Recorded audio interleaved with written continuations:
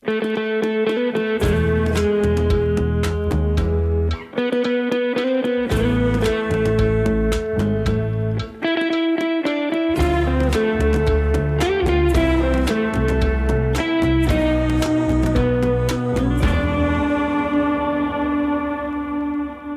Escobar has built himself up from the boy on the street to multi-million-dollar cocaine trafficker and criminal mastermind. Tonight, he's throwing a lavish party to reward his loyal henchmen. And there's one special guest, Carlos Later. In the early days of the Medellin cartel, Later is one of Pablo's closest allies. They're the same age. They've come up together. Now it's his job to fly Escobar's cocaine out of Colombia, across the Gulf of Mexico, and into the United States. But tonight isn't about work. The drinks are flowing at Pablo's Hacienda Nápoles mansion. Escobar's hosting a party for his loyal soldiers. At the height of the war with the government, it's a chance to unwind. Carlos Later is the heart and soul of the party. He's coked out of his mind. Pablo has a party one evening for his closest men and workers. Sean Atwood is the author of the book, Pablo Escobar's Story. And at this party, Carlos Lader shows up with a woman, and they've got lots of cocaine. Carlos showed up that night looking like Rambo. He's got a hunting knife, his belt with all of his weapons and bullets attached to it. He's got a gun. He's so loco that some of Pablo's men are convinced he caught cerebral malaria in the jungle. He recently stopped bathing, and he stinks. One of Pablo's hitmen is asking him and the woman for cocaine throughout the night. Carlos is getting increasingly aggravated. Finally, at 2 a.m, Later goes to bed. A few stragglers continue the party downstairs. Rolo is one of Escobar's favorite bodyguards. His youthful good looks have caught the attention of one of the prostitutes hired for the night. The one Later's been flirting with. She wants more coke. So Rolo hammers on Later's bedroom door, demanding drugs. The door opens for a split second and Later chucks out a big bag, just to shut Rolo up. But then it happens again and again, and Carlos Lader now, his fuse is all but gone. So he just grabs his gun, he walks downstairs. He's got a pistol in his hand and 2 ammunition belts strapped over his chest. He picks his way through the detritus, through the snoring bodies sprawled over the beds and couches. At the other side of the house, someone's in the shower. Later extends a snakeskin leather boot and eases open the door.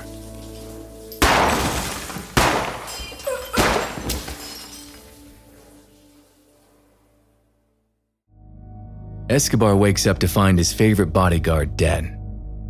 Rolo is not a pretty picture. His shoulder has been blown to smithereens. Another bullet has split his head in two.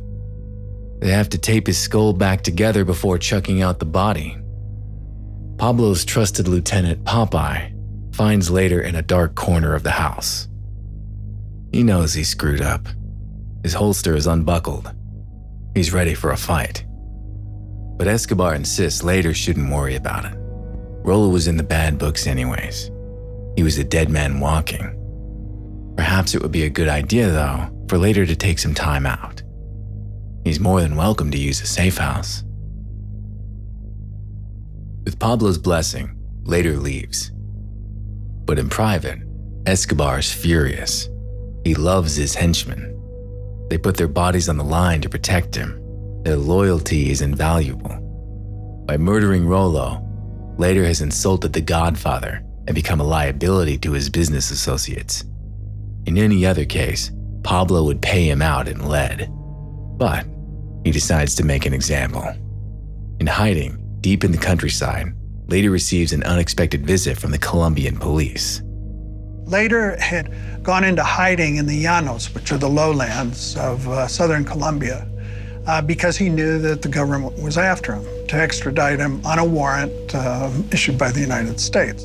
He came up to the town of Rio Negro, near Medellin, bought himself a place, and was staked out there when word of his presence sort of leaked into Medellin, and the cops found out about it. They surrounded the place. A firefight started, They invaded this house and caught him as he was coming out, and that was it. He tried to bribe the cop who arrested him, but didn't work, and within that same day, he was on a plane in the United States. The precise circumstances of Leder's capture remain shrouded in mystery. Popeye will later claim Escobar himself betrayed Leder's whereabouts to the cops. In any case, the game is up for Carlos Leder. In 1987, he leaves Colombia for good. Back at stateside, the DEA send Agent Mike Vigil to interrogate him. They put him in Marion, Illinois, which is a maximum security penitentiary. As a matter of fact, the prison where he was at replaced Alcatraz. I was surprised how much he had aged in the short time that he had been in prison. And he's very much a con artist. He has that con artist personality. When he talks to you, you want to hang on to your wallet because, he's the type of individual that's going to talk you out of it. Leder still thinks he can get out of trouble. He suggests Vigil send him back to Colombia so that he can help the Colombian police bring down Escobar. I said, sure, I'm going to do that, Carlos. I'm going to send you back to Colombia. I said, you're never going to step out of these four walls here. And that was it. His whole focus was, I can do Pablo Escobar for you. And I think that he knew that Pablo Escobar had set him up and provided the information that led to his capture. Pablo has got his wish. Later, the ticking time bomb is out of the picture. But if he can be extradited to the US, then so can Pablo Escobar. What that proved to the traffickers was that extradition was going to happen, and that they believed, and this was subsequently proved true, that if you got extradited to the United States, you disappeared into the federal prison system and that was it. And that's exactly what happened to Leder. He's still in the federal prison system today. And so that was an object lesson, or the proof of concept that extradition worked.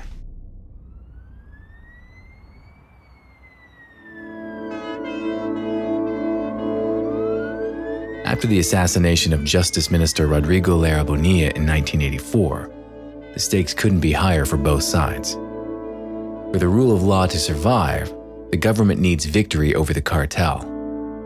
For Pablo Escobar and his allies, defeat means death, or life in an American prison. Escobar has been on the DEA's radar since the early 1980s, but only an ironclad case will guarantee his extradition to the US. Now he uses his muscle and money to derail the investigation.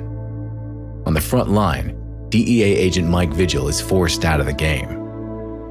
I finally had to leave the Medellin office because of threats from a subversive organization that had been contracted by the Medellin cartel to kidnap me. Now, there were two independent sources of information. One belonged to the CIA, the other to the Colombian National Police. And they knew where I would have lunch, where I would go on weekends.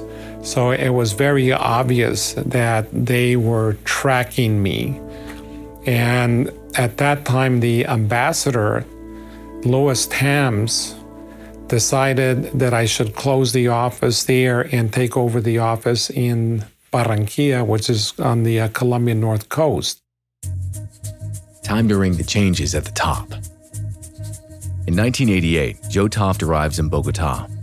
He will serve as the special agent in charge, the DEA's country attaché in Colombia until 1994. Toft is old school, an experienced professional. He's been heading up the DEA office in San Antonio, Texas, but now he fancies a new challenge. He's also recently divorced, making him an ideal special agent in a country too dangerous for wives and kids. Medellin is so volatile that initially, Toft's bosses won't allow him to visit the city. He visits anyway. Medellin was off limits for a time period, but I was dying to go to Medellin because I wanted to see the places that I had read about, that I had learned about. And so one weekend, I got together with three DAS people, the Colombian FBI people. One of them had served in Medellin for a number of years and knew Medellin quite well. So we snuck out. We didn't tell the ambassador, we didn't tell anybody. We drove out there and we spent a weekend in Medellin. And they gave me a tour of the whole area, and it was very, very helpful in trying to understand what was going on up there. When I first arrived in Colombia, I thought it was going to be a pretty typical targeting of a trafficker and use, we normally do the same type of operations that we would use in the United States. But it became clear that the corruption factor, the intimidation factor, made all of the normal police work that we would do up there pretty unlikely to succeed. The DEA aren't the only ones who want Escobar extradited. August 1989. Colombia is in the middle of a fiercely contested presidential election. Candidate Luis Galan makes it clear if he is elected, Escobar will be on the first plane out of Colombia. But Escobar strikes first. On the campaign trail in Medellin, Galan narrowly escapes after a cartel hitman fires at him with an RPG. Weeks later, the mayor of Medellin and the commander of the Colombian National Police in Antioquia are both murdered. By this point, Galan is effectively a fugitive from the cartel, but also weeks from becoming the next president. He insists his campaign go on. In the town of Soacha, 20 miles south of Bogotá, the 46-year-old Galan walks on stage to address a rally of supporters. 10,000 people stand in the crowd. Amidst the jubilant spectators waving their arms in the air, one man has his hands down by his sides. He squeezes through the bodies to a spot in front of the stage, meters away from Galan as he steps up to the microphone. Galan takes several fatal shots to the chest. Police later discover drug traffickers offered $500,000 for the hit. The man who replaces the murdered Galan is the Liberal Party's presidential candidate, Cesar Gaviria, who Escobar targets when he blows up Avianca Flight 203, killing 110 civilians. For watching reporters like Guy Gugliotta, Escobar's ruthlessness takes the breath away. He was the most important, probably the most significant terrorist of his time because he attacked the government, and I had never seen that happen before. I was worked all over Latin America in some really nasty places, but I had never, ever seen organized crime try to take down a sovereign government the way he did. Unprecedented. Hasn't occurred since. We used to say that you could do anything once, and he was sort of living proof of that.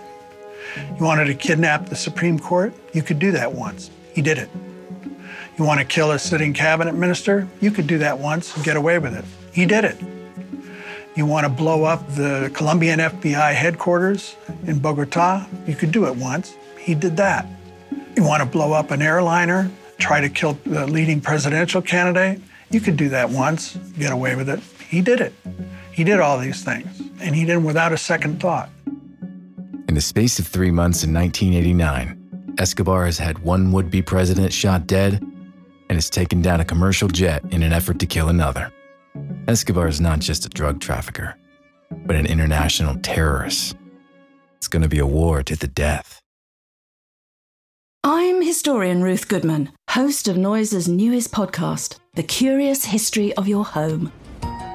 I've spent my life investigating the hidden history of everyday objects. The vacuum cleaner in your cupboard, sleek and compact today, but when it was invented, it was literally powered by horses and took 4 to 6 people to operate. The minty fresh toothpaste by your sink. Well, if you lived in ancient Greece, you'd be washing your teeth with ground up bones and oyster shells. Double glazed windows? We owe those to a French king's odd fascination with oranges. The Curious History of Your Home explores the extraordinary in the ordinary. Listen to The Curious History of Your Home each Tuesday, wherever you get your podcasts. From award-winning podcasters Noiser, The Curious History of Your Home.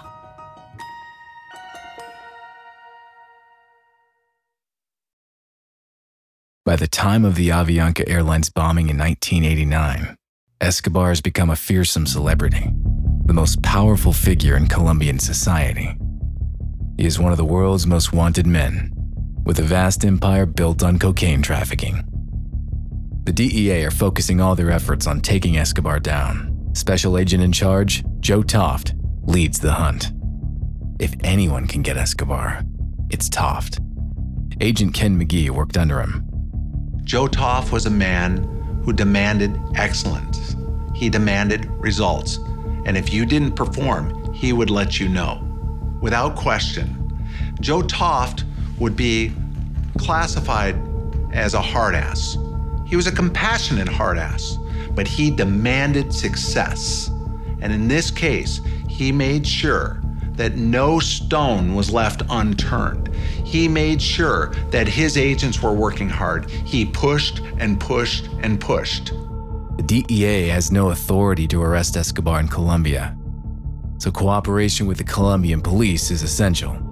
But Joe Toft has doubts over their integrity. The government in Colombia was infiltrated, and so consequently you had to be very careful with that. And I remember at one time we used to do a lot of flying on the raids and operations with using police helicopters and airplanes. And there were a couple of instances where sand had been put in with the gasoline of the planes. And it had to be done by police officers, you know, so it was a cat and mouse game all the time, you know. You have to find the people you could work with. And even then, you're not 100% sure because they have to delegate a lot of their authority to others, and you don't know who the others are. Since 1986, Bloque de Busqueta, or Search Block, has recruited only the least corruptible officers. The DEA work hand in hand with this elite unit, and its hard-nosed leader, Colonel Hugo Martinez. Martinez has a personal score to settle. In 1989, Escobar's men murdered his best friend. The Bloque de Busqueta was led by Colonel Hugo Martinez, who is a true hero. And there were concerns about different police officers that possibly were assigned there that might be susceptible to bribes, might be susceptible to concerns about violence for their families. And some of those were weeded out, and some of those were ultimately arrested for whatever reasons. But predominantly, the man that was in charge, Colonel Hugo Martinez, would handpick who he wanted on his team. He had the final decision. These men were driven. The men assigned to the DEA office in Colombia were led by Joe Toft, the country attaché. He was also very driven. Together, when you have two leaders who are extremely driven towards the same common goal, that work together and work very well together. And Joe Toft was also very close with generals in the Colombian National Police. That created a synergy to get the job done. That synergy and that energy worked its way down to the troops. The leadership has to be from a person that's completely committed to the cause. He's got to be brave, courageous, because he's going to know that his family's going to be threatened. He's going to know that Pablo Escobar is going to try and hurt him through his family. He can protect himself, but can he protect his family? There were times when Martinez wanted out. And I don't think Martinez likes me very much because I prevented him from leaving, because I would go to his superiors and say, you cannot let this man go. We need this man. Despite the joint efforts of Colonel Martinez and the DEA, Escobar is tipped off by his sources in the police again and again. A change of approach is needed. Using informants, wiretaps, and surveillance, the DEA build a complete picture of Escobar's network. If they can't get him, they can get what he owns. In order to take down a drug empire, there are numerous approaches that are taken.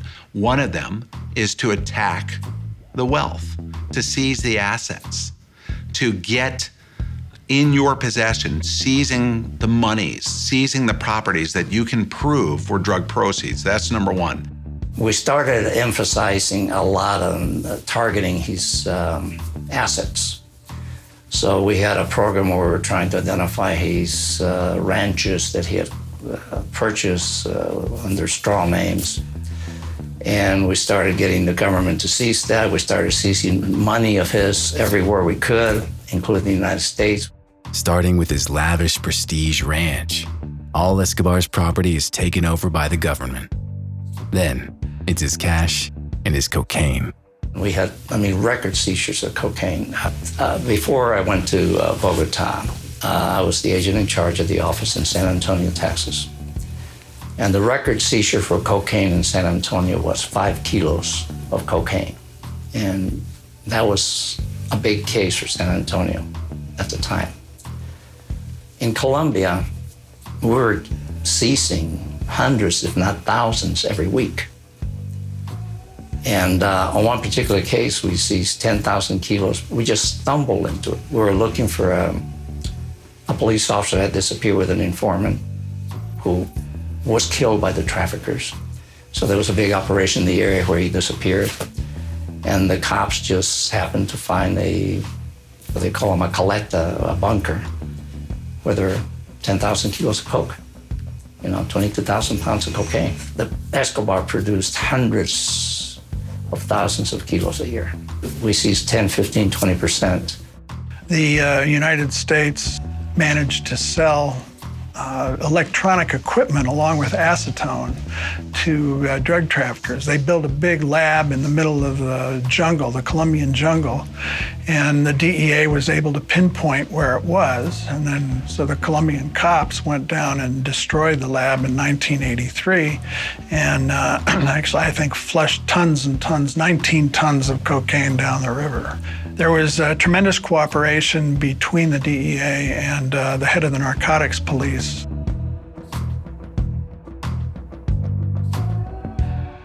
$60,000 kilos of coke, and dozens of Escobar's top men are grabbed by the police.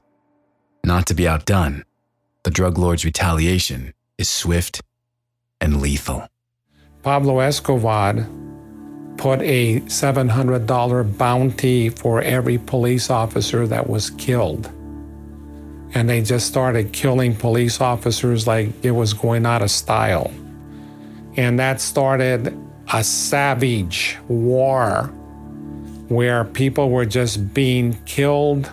There was slaughter on the streets, and Medellin became a battleground between the drug traffickers and, civil authorities.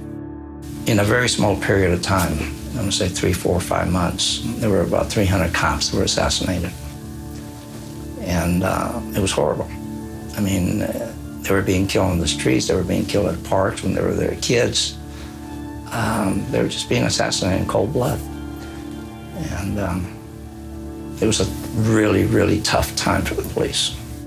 Escobar's thugs killed 30 search block officers in just 15 days.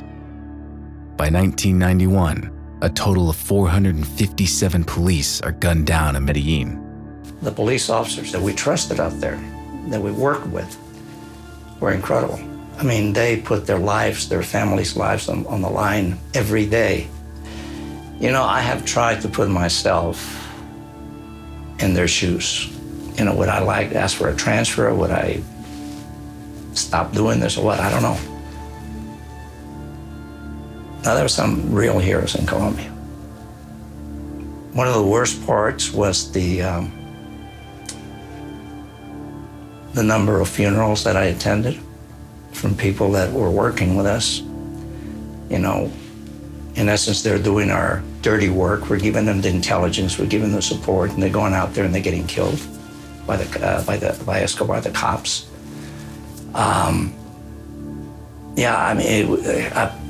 The funerals were.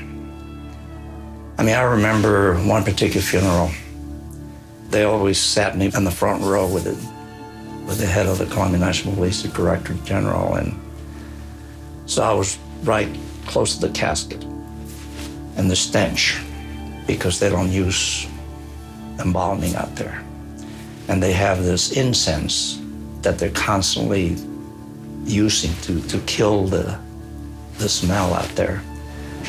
And I saw this poor woman who was pregnant, probably 8 months pregnant, hanging onto the casket as they brought the casket and crying. It was the wife with a little baby, that she's dragging with the other hand.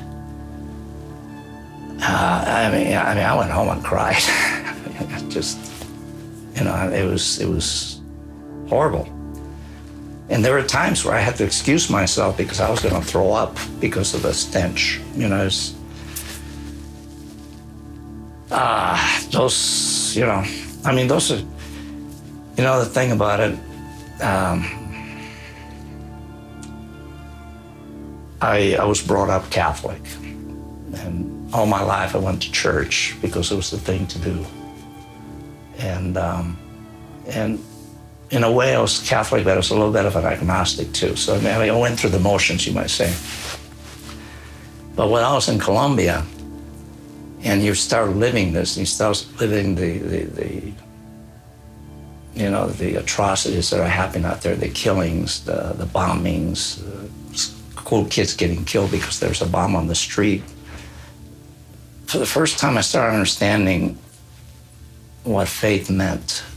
And I actually started going to church and started praying.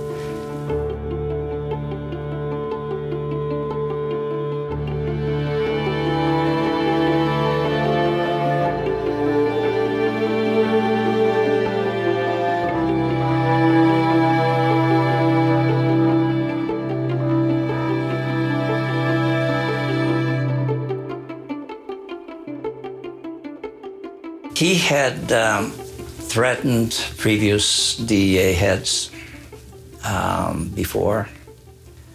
And allegedly, while I was in Colombia, and I say allegedly because based on intelligence, there were 2 occasions where he put a price tag on my head. DEA wanted to pull me out of the country. The ambassador said, "You're done here." They wanted to get me out. And I fought it. I felt comfortable with my security, but the main reason was here I was working with the Colombians. I was asking them to do this. I was providing them intelligence, and they're getting killed. And then there's a threat on my life, and I'm going to leave Colombia. That was my argument, and thankfully, I was able to convince Washington and the ambassador that they would leave me there. They gave me added security. They gave me they increased my security significantly for a while. But it would have been the wrong thing for me to leave. Escobar has always been able to kill or threaten his way out of trouble. But the blood flowing in the streets of Medellin turns the tide against him. The more the DEA turn the screw, the more Pablo lashes out. The eyes of the world are watching. Escobar is simply too big to ignore. The greater the casualty rate, the greater the will to bring him down. For agents on the ground, being pursued by Pablo is one hell of a trip. In some ways, it's a badge of honor. I must be doing something right. Now, of course, nobody wants to get shot at. Don't misunderstand me. That's all Hollywood.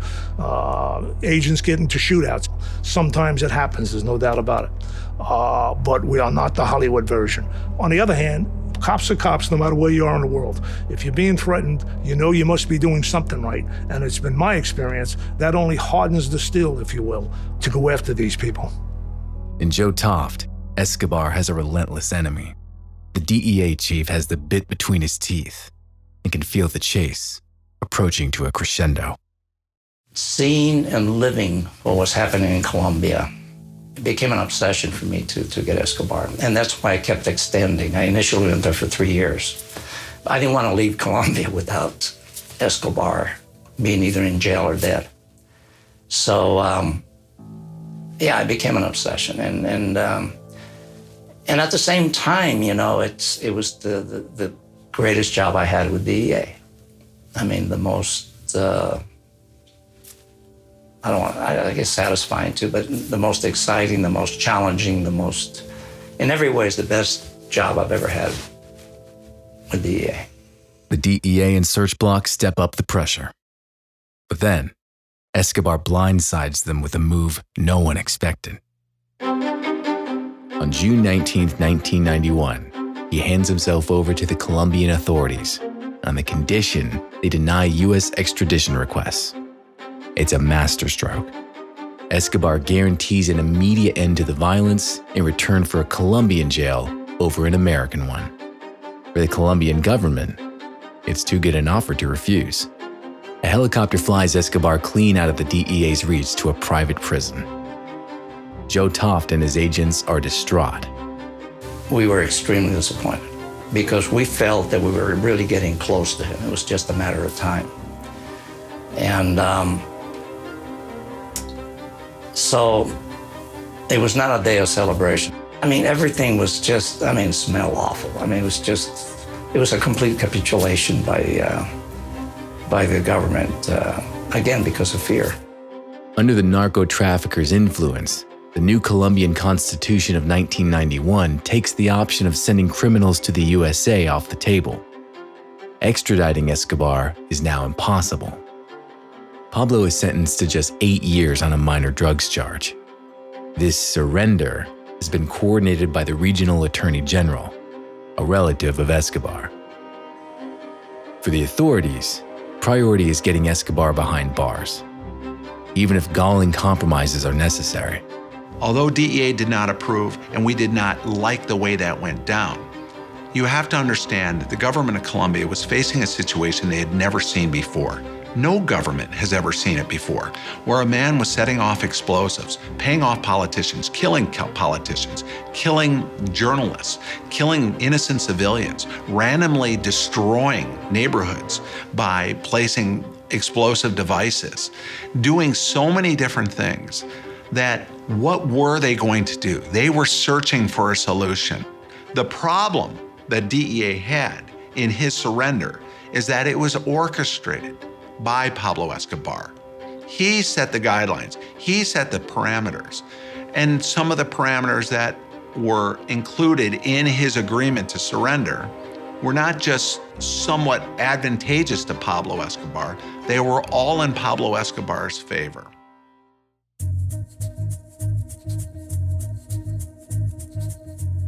Supposedly, Escobar has surrendered and laid down his arms. But there's a catch. Pablo is going to build his own prison. He buys a plot of land in Envigado, his hometown, on the outskirts of Medellin. The guards at La Cathedral, or the Cathedral as the jail is known, are on his payroll. No police are allowed within 12 miles. From day one of his jail time, it's obvious that Escobar isn't going to suffer. There's prison, and then there's prison. It was quite a facility. It certainly did not look like a jail or a prison. His bedroom was first-class hotel type. He had a jacuzzi. He had all the amenities you'd want. He had actually it was more than a bedroom. He had a suite with a bar, a desk, an office area. Outside of the bedroom, there was a small little house for her daughter to play in, like a child's playhouse. They had a discotheque in the small discotheque in the place with, all the amenities, the mirrors, the bar, the lights, you name it. Soccer field with lights, big TVs, best stereo sets you could come up with. Part of the complex, there were some little cabins that went up the hill, little separate cabins, and the caverns, I think, were used to entertain prostitutes or, girlfriends or whatever that came up there. There was a truck there that had a double back where Escobar and anybody that wanted to leave the prison could leave the prison and go into town and go and participate in parties and attend clubs. It's almost as swanky as the Hacienda Nápoles, Escobar's luxury mansion. Since he had basically built the facility himself, there were double walls that contained weapons, money, drugs. I mean, large quantities of weapons. When I went out there, they had broken the walls, and they had, they had the displays on some tables up there, and they had an incredible collection of sex toys. You name it. I mean, it was not a prison. It was not a jail. It was country club living, basically. At least Escobar is safely out of the way behind bars. Not quite. In the next episode of Real Narcos, Agent Ken McGee finds himself undercover on a plane bound for Frankfurt, Germany, with Pablo Escobar's wife. The billionaire drug baron becomes a fugitive in the city he once claimed to own. And Escobar's teenage son makes an unexpected appearance at the office of DEA Special Agent in Charge, Joe Toft. Real Narcos is a Noiser podcast and World Media Rights co-production, hosted by me, John Cuban. The series is created by Pascal Hughes, produced by Joel Duddle. It's been edited by James Tyndall, music by Oliver Baines from Flight Brigade. The sound mixer is Tom Pink. And this is Noiser's first ever podcast, so we would love to know what you think. If you have a moment, please leave us a review on Spotify, Apple Podcasts, Stitcher, or wherever you listen to your favorite shows.